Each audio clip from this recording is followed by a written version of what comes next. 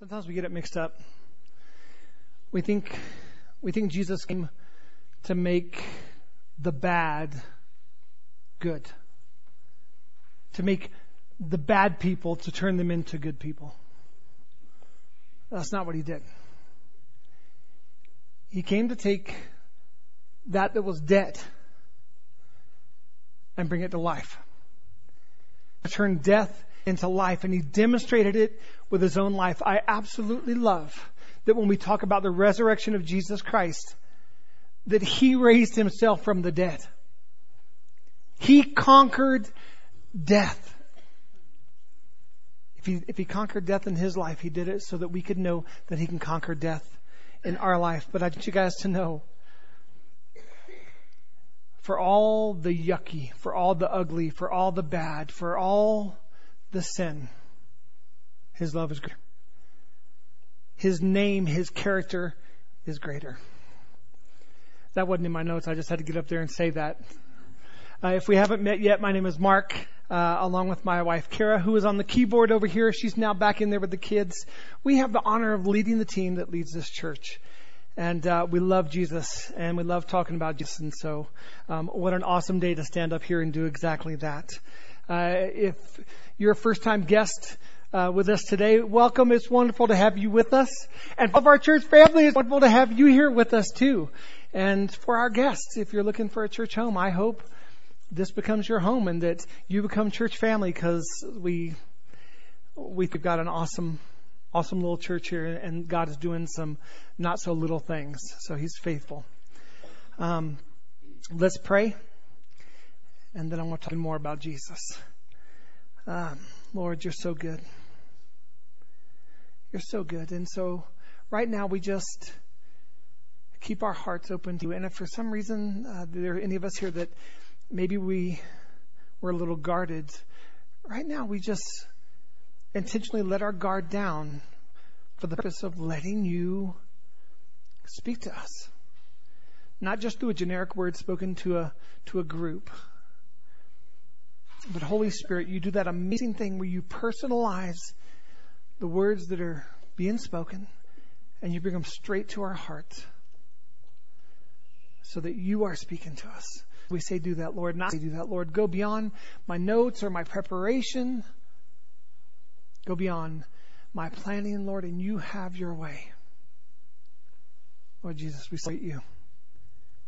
In Jesus' name, amen. What are the consequences of not believing someone who is completely honest?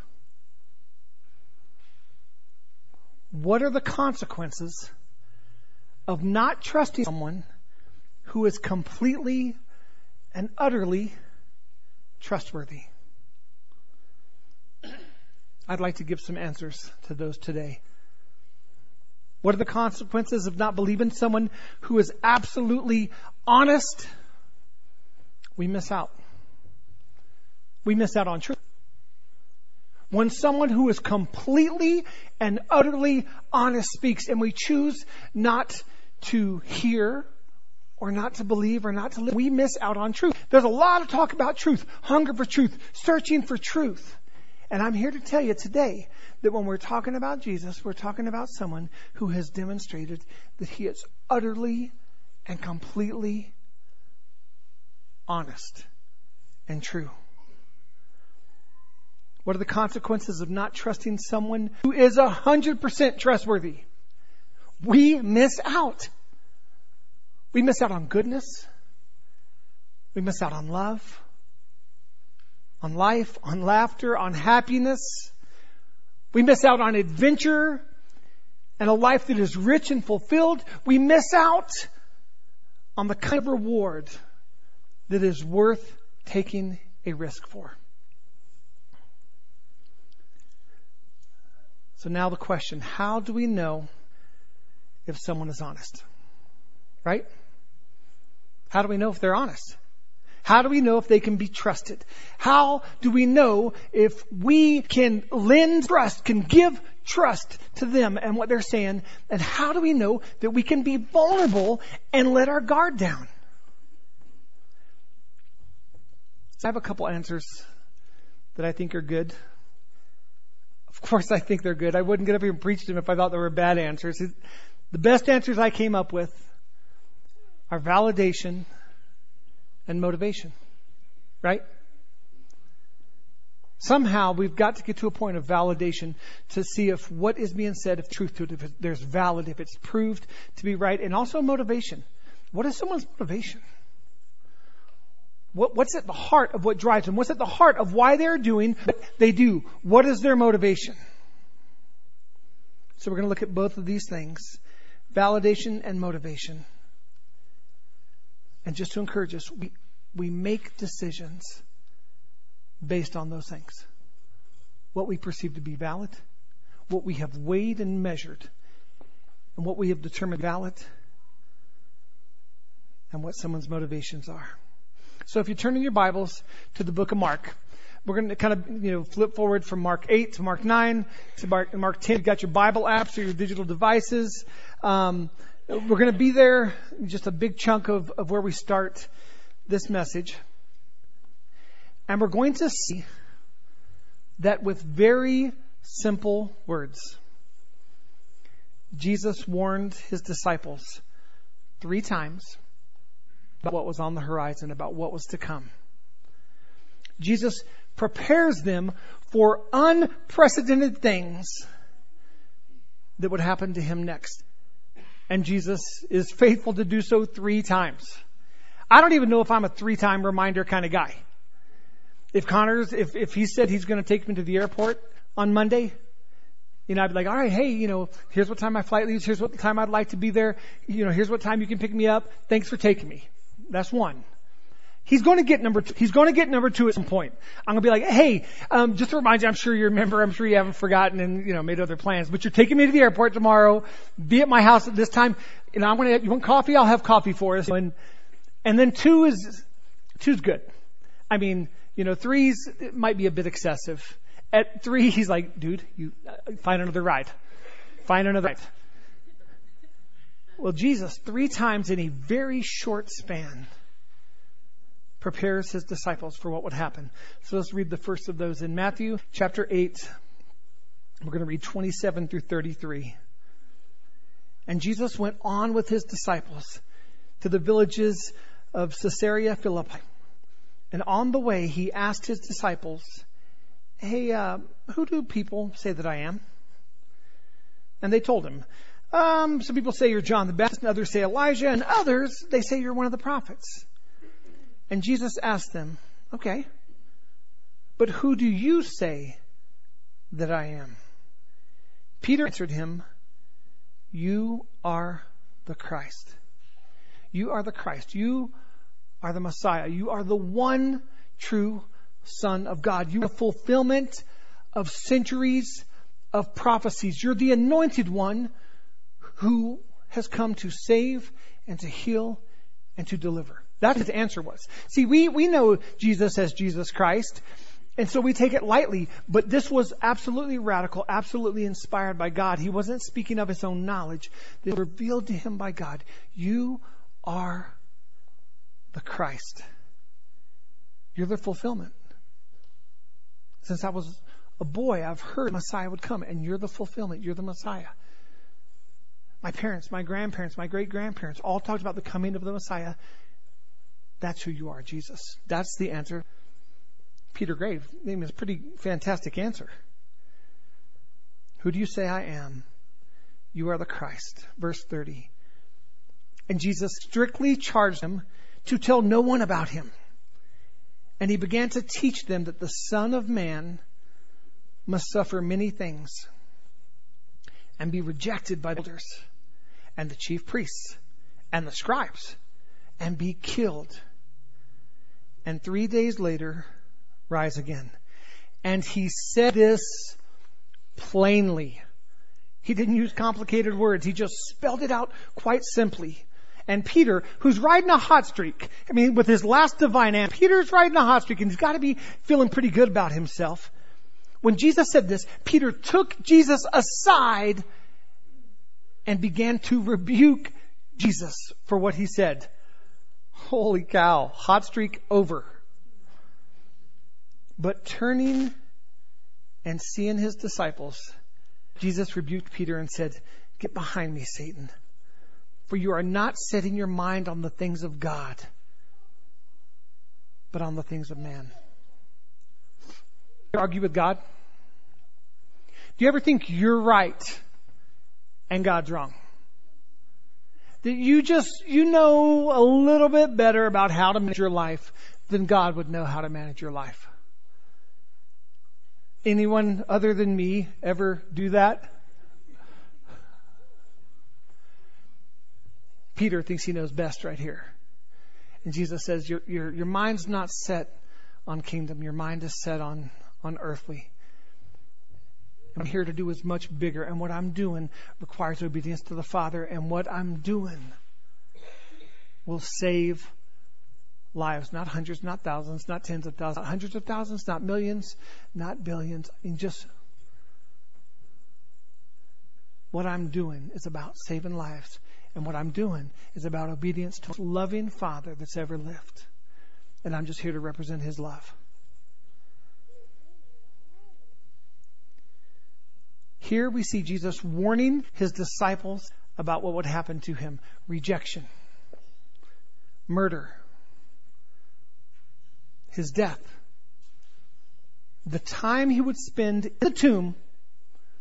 And then most importantly, His resurrection. Jesus was trying to warn them of the unimaginably horrific, followed by the unimaginably terrific. He says, I'm going to die. I'm going to be betrayed. I'm going to be rejected. I'm going to die. But 3 days later, I'm going to rise up. You think in Peter's rebuke of Jesus, he heard that last part about I'm going to rise up? You think in Peter's rebuke of Jesus, he heard that last part that said, I'm going to conquer death. High fives. It's going to be incredible. I wonder how often we do the same thing. We get locked on something. We get fixated on a piece of negativity. And then we never move past it. And we fail to hear the promises of God. I know I do that.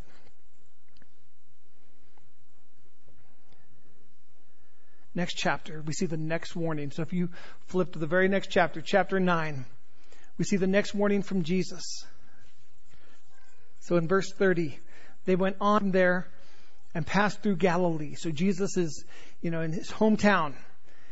And He did not want anyone to know, for He was teaching His disciples, right? He didn't want the masses. He didn't want the crowds, because His time was very focused right now. He was pouring into His disciples and saying to them, the Son of Man is going to be delivered into the hands of men, and they will kill Him.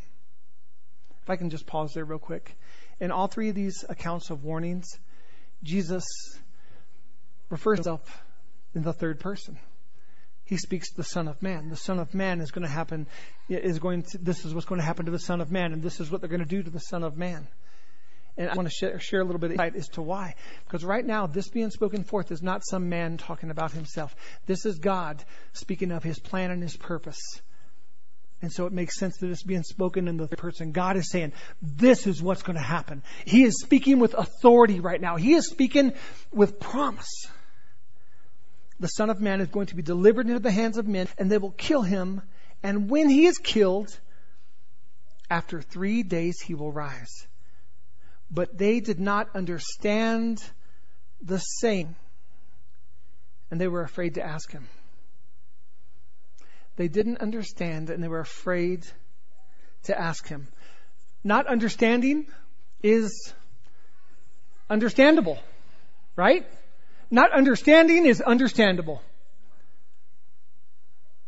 But having the fear or the pride of not having the answer, having fear of looking stupid or sounding ignorant, that's not understandable. I think we see the humanity of Jesus in the midst of this divinity of Jesus, that we're supposed to have a relationship with this man. And you guys, He is approachable. He is available. He is present. And when we don't understand things, we can ask. Jesus, help me understand. I don't understand. Now, I'm telling you, we can come that informally to Jesus. It's not disrespectful. It's not religious. We can come just like that. Jesus, talk to me. Would you give me understanding?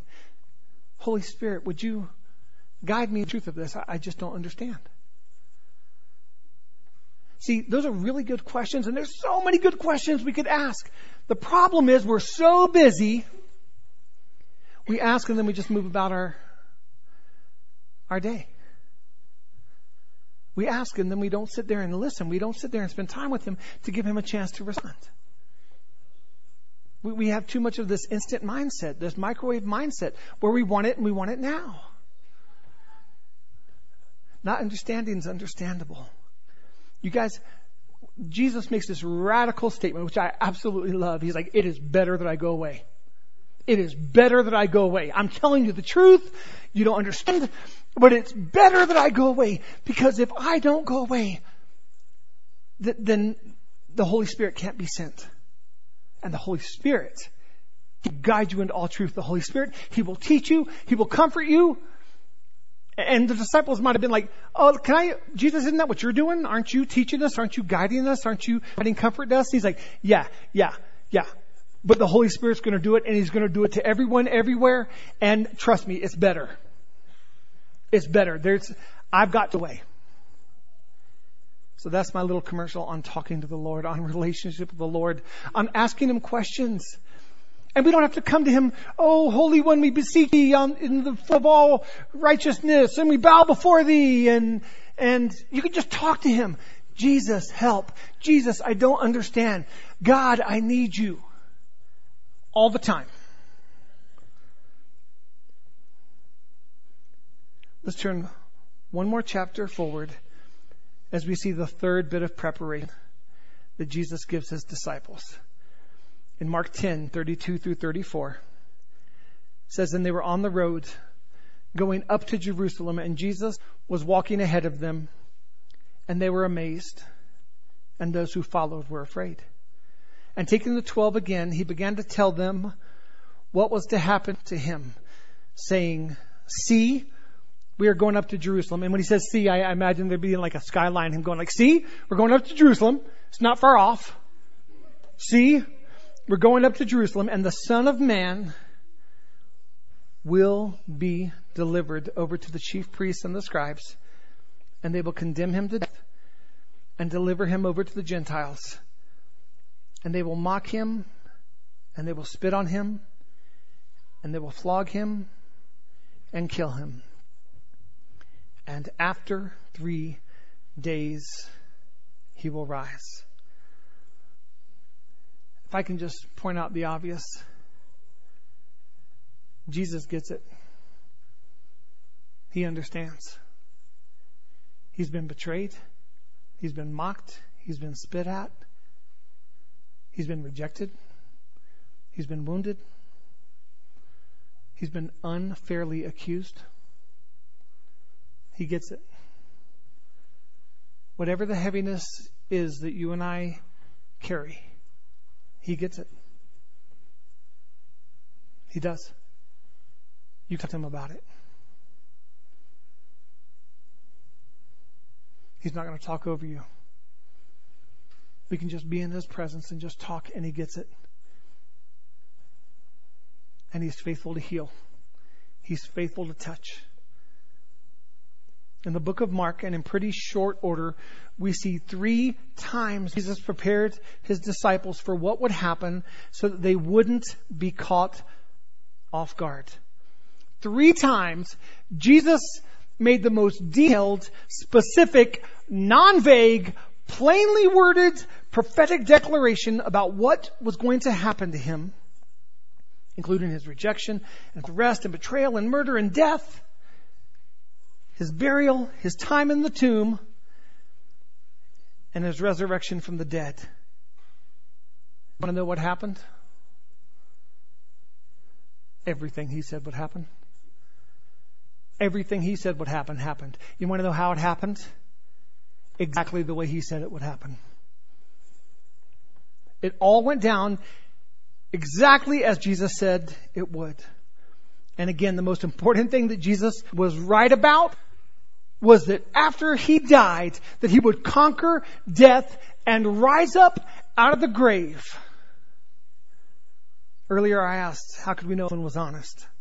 How do we know if someone is worthy of our trust and worthy of our vulnerability? And what did I answer with? Do you guys remember? Like there should have been a graph up there that says validation and motivation. The answer is kind of right there. Validation.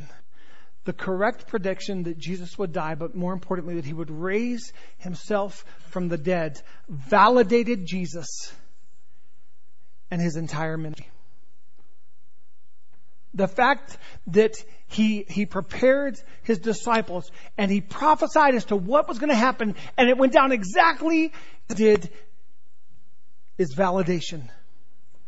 Validation is defined by New Oxford as the action of proving the validity or accuracy of something. The action of proving the accuracy of something. The absurd and seemingly impossible yet 100% correct prediction that he would die, that 3 days later that he would raise from the tomb, completely validated Jesus.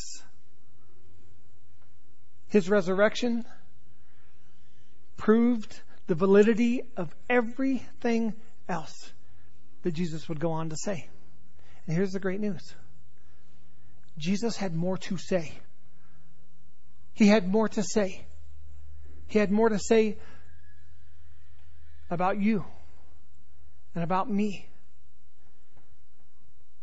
about our lives, about his plan for us, about his faithfulness to reach the deepest part of our lives, to heal. Inspired by the Holy Spirit, the Word of God is full of words that speak to his promises, all of which were validated by his resurrection. If he was right about that, then he's right about everything else. Validation. But his validation required action. It required action. It required a life lived fully obedient to the Father. It required a life lived of spending time with the Father, which we see all throughout the Word. Jesus would get away. He would get away by himself. He would spend time with the Father. So when he talked about the Father, he knew what he was talking about. He knew the heart of the Father. He knew that it was good and only good. He knew the pure motives. He knew the Father because he had a life of spending time with the Father, of studying Scripture. He had trust. The Father told him what the plan was, and Jesus said, I trust you. If that's the plan, that's what I'm doing. If that's how you want me to represent your love, that's what I'm doing. That's your plan that included his death. But it didn't end with his death. Too many times we get hung up on the fact that our life has different forms of death, just crummy things that we have to walk through. But it is never supposed to end with the death. It's not. But it's also never supposed to be just within our own strength. It's supposed to be relying upon the Lord, believing and trusting in him and walking in his strength. Alone, I can't do it. Alone, you can't do it. Heck, we've tried. We've tried. We thought we had a pretty grasp on what our plan was. We thought we had a pretty good grasp on our sense of control. We thought we were a pretty good driver, and yeah, give me the wheel. But we're wrong. We're not smart enough, and that's not some sort of slam on how smart we are or aren't. We're just not smart enough to know everything that lies ahead and the solution of it on our own. But we're not alone.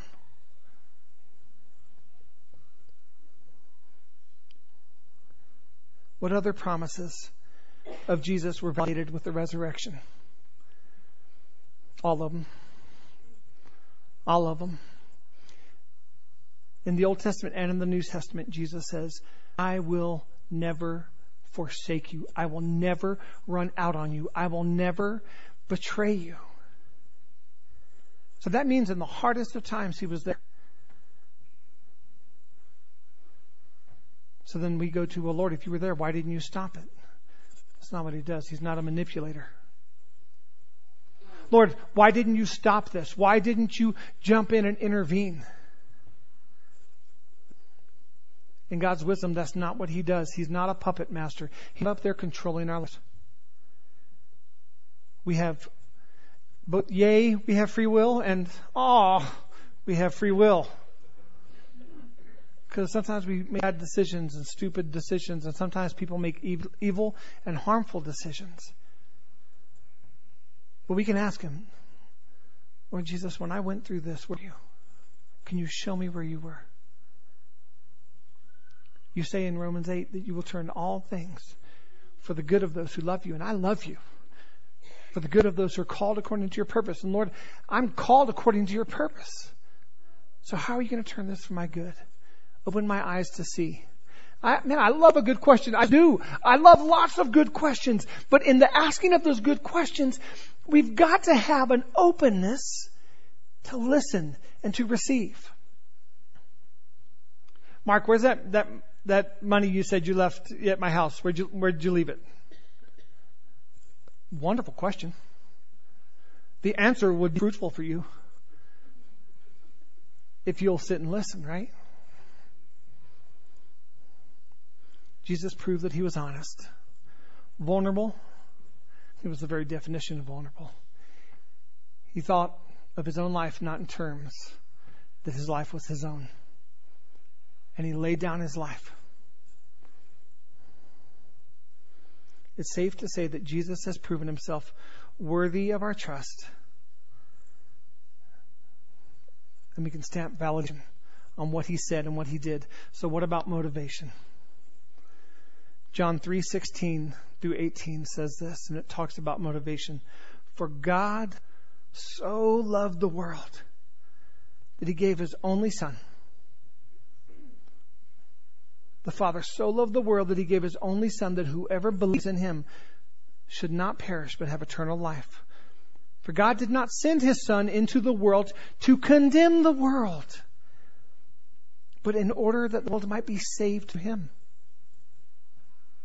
Whoever believes in Him is not condemned, but whoever does not believe is condemned already, because he has not believed.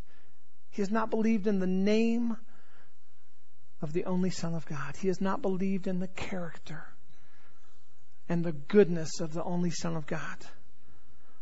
Love. His motivation was love. What's in it for you? You're being awfully nice. What's in it for you? What do you mean? Well, I mean, I'm no dummy. There's got to be some reason you're being this nice. What's in it for you? Love. I love my Father. He wanted me to tear down the wall of sin and shame and death and curse. So I love my Father, and I love you. I love the Holy Spirit. Love. My motivation is love. Jesus' answer is love. His motivation is love. And see, it's not just love for us. I make that clear. For God so loved the world, yes, He does love us. But also His love for the Father. Because it was a sacrifice that was required.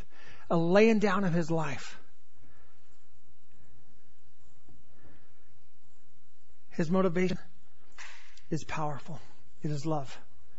His motivation was unbreakable. He was unbreakable. He was unbreakable. What He endured, no man has ever endured. And He did it for the joy set before Him. You want to know what the joy set before Him is? It's you. It is. The joy set before Him is you. And it is me. That's what He saw. The joy set before Him. Motivation. Talk about what allowed Him to endure such hardship. The joy set before Him. His love for the Father and obedience, and His love for you and I. We don't believe in penance. Not that we had to pay, but someone had to pay. Jesus had to pay. We don't have to pay penance now. We just have to believe. We just have to repent. Wonderful word, repent. That word is wonderful. Metanoia means change our mind that leads in a change of action. Lord, you say to do this, and I'm going to do this. I'm going to change my mind about this, and I'm going to serve to you, and I'm going to do it your way, because I know action has to follow. Action has to follow. For my life to reflect the validation of Jesus Christ and the power, action has to follow, and that action is trust. That action is belief. What are the consequences of not believing someone who is absolutely honest? We miss out on truth.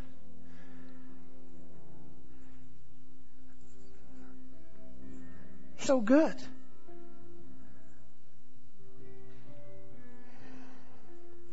What are the consequences of not trusting the one who is trustworthy? We miss out on goodness, guys. We miss out on life, and life to the fullest, on life most abundantly. So what are the results if we will believe? What are the results if we will believe? If we will trust?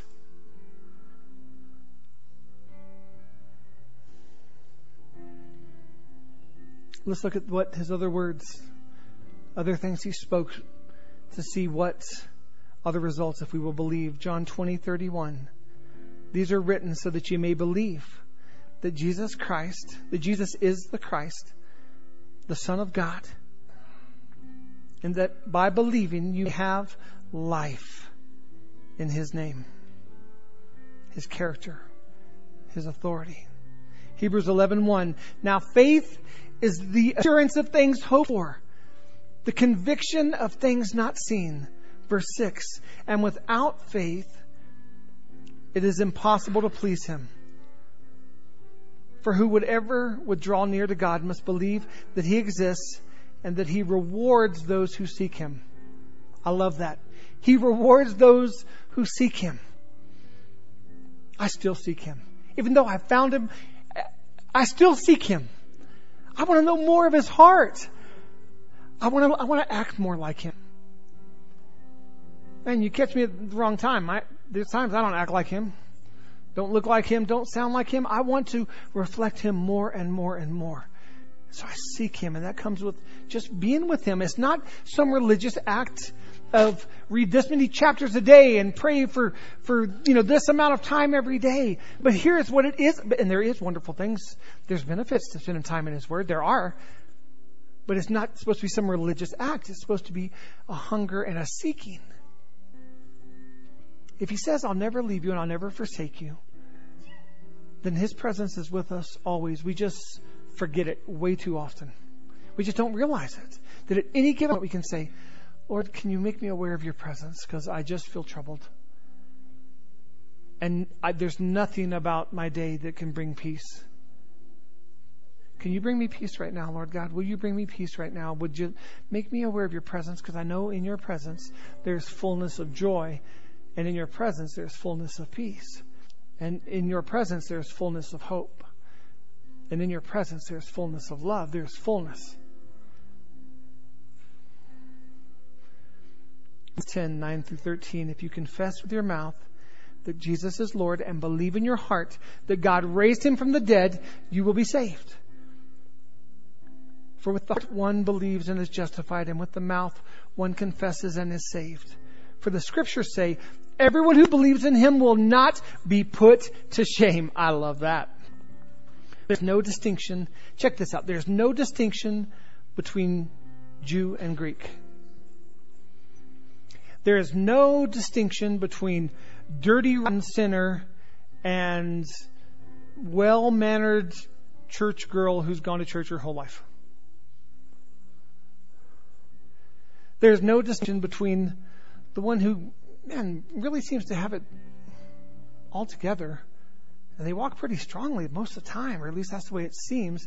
There's no distinction between that person and the one that's like, man, homeboy can't ever put the pieces together. He's constantly blowing it. Whatever the extremes are, there's no distinction. We need Jesus. And salvation is found in believing and putting our trust in Him. No distinction. So wherever you are, wherever you fit in that spectrum, or maybe I'll say this, whatever lie it is the enemy likes to throw in your face, there's no distinction. We need Jesus. I need Jesus. Pastor Mark needs Jesus. I have Jesus. But I promise you, there's days I say, Jesus, I need you right now. I feel so empty right now. I just need you right now. I'm calling on your name. Would you just rush to me right now? Jesus has never been about religious obligations, but always about a growing, thriving relationship with Him. And God wants us whole. See, there's a message here for those who have never trusted in the Lord. There's a message here for those about placing their trust in God. But I'm also here preaching to a room full of people who, many of us have already trusted in the Lord and given our lives to Him. And we still need to put our trust in Him daily. Not get saved daily. You're saved. That's not what that is. You're saved. But you're going to face hardships tomorrow that you didn't see coming. And it's called life. And I don't care how good Christian you are and how faithfully you've walked. Life is life. And hardships come. And when they come, we run to Him. And we place our trust in Him. And the only way to do that is to set in our hearts that He is trustworthy. Right? That He's trustworthy. That we can come to Him with our hurts and He's not going to step all over our hearts and kick us while we're down, and that He's not going to eat the wounded. And so we run to Him and we say, Lord, I need you. Lord, I need you. I'm yours. I need you. You guys, we carry so much baggage in our soul. And these suitcases are so full of hurts and lies and betrayals and sin and failure and death. You name it. But the point of my message, I just need to make abundantly clear. He's true. He's trustworthy. So you can take it all to Him and you can unzip it and you can say, there it is, Lord. There's all of it, Lord.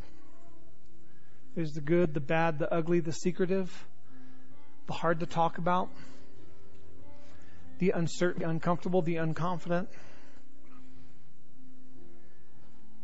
There it is, Lord.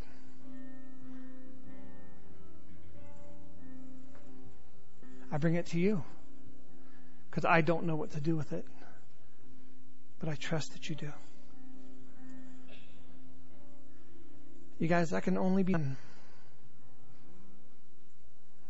if we set in our hearts that He's true, that He's honest, and that He's trustworthy.